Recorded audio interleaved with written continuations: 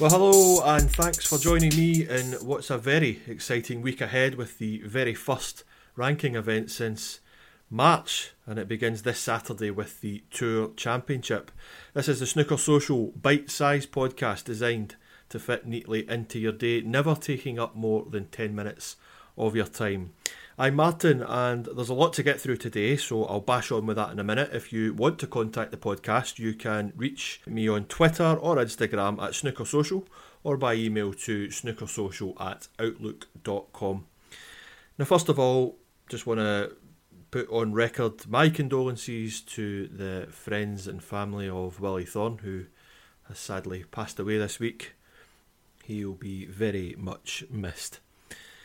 Now, I'm pleased to say that the issues discussed in the last podcast episode are now somewhat out of date, because there don't appear to be any remaining barriers now for the World Championship going ahead from the 31st of July, running right through the middle of August. It means that all the usual stories will be prevalent during the qualifiers as professionals seek to earn those lucrative ranking points and earnings. So Tour survival will be a big theme, with the added carrot this year that anyone who qualifies for the Crucible will automatically be on the Tour in the 2020-21 season, and what a prize that would be.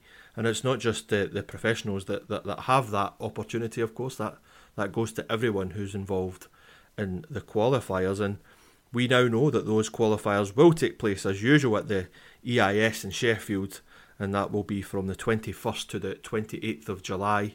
And Barry Hearn took a bit of stick for seeking to schedule these events, and it's great that we've now seen those plans come through successfully. The full tour is going to get the chance to play for snooker's biggest prize, so well done to everybody involved at World Snooker, and the sponsors and the officials and the venue and everybody that's involved. Absolutely brilliant news, and as you can tell, I'm very happy about that. Now, Luca Brissell is one of the loveliest guys on the tour. I was delighted to see him win his Championship League event last week. That was the second Championship League of the season, of course. I'm not going to dwell on that event, but for snooker fans around the world, it was just great to see it back on TV and everyone getting the chance to watch some snooker again. So, on to the big topic of the week, and it's the Tour Championship, which starts on Saturday.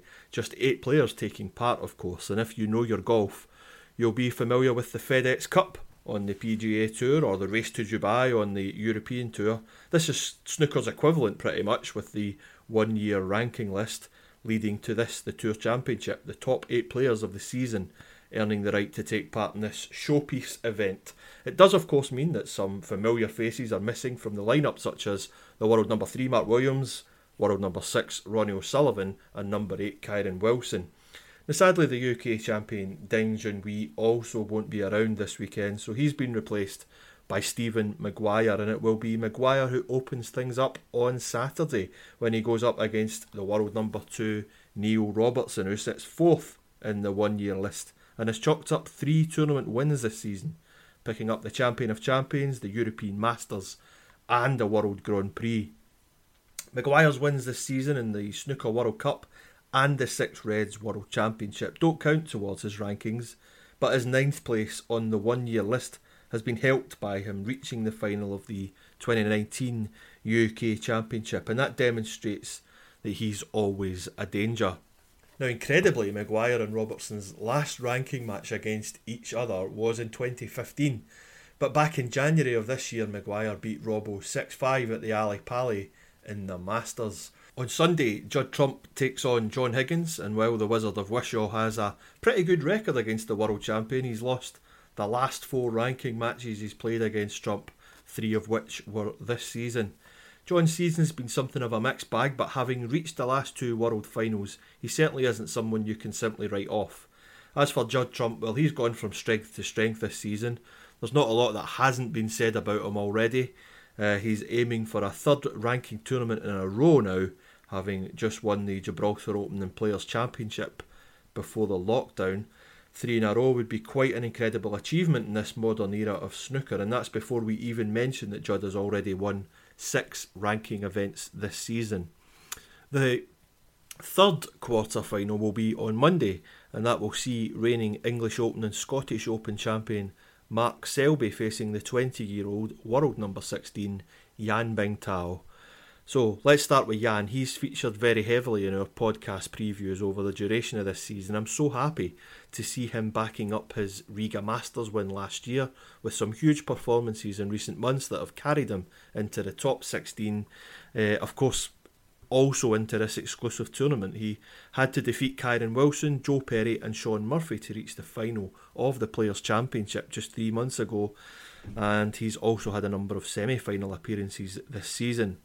It's difficult to know what sort of form Yan's going to bring post-lockdown, so he'll be seen as an outsider this week despite being so hot in form when snooker did shut down a few months ago.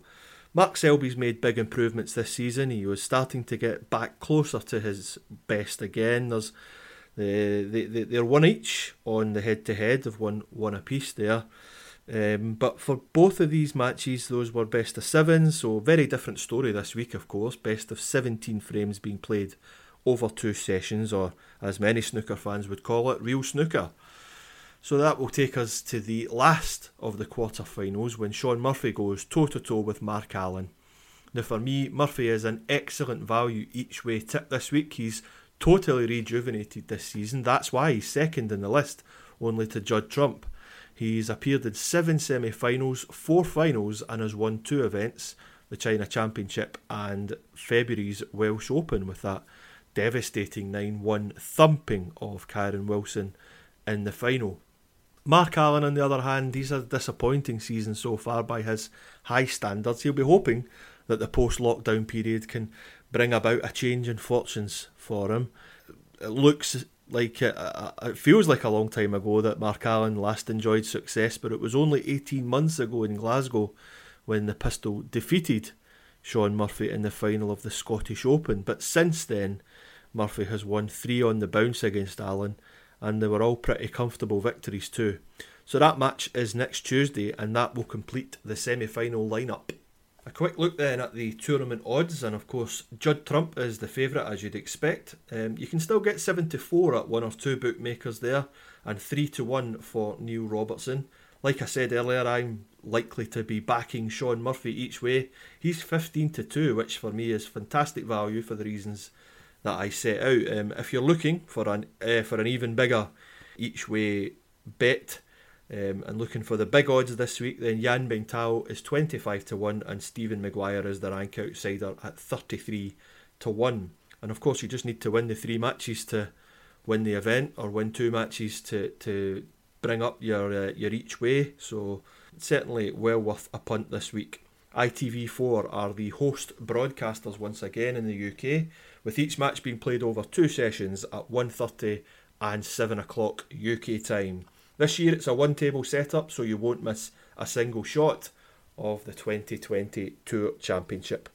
I'm sure that, like myself, you'll be beyond excited at the return of proper ranking snooker events. It should be a week to remember. Let me know where you'll be watching from and who you think will be lifting the trophy next Friday night. It's snookersocial@outlook.com. And you can subscribe to these podcasts on Apple, Google, Spotify, SoundCloud, or wherever you get your podcasts. But for now, thank you so much again for listening, and until next time, bye bye.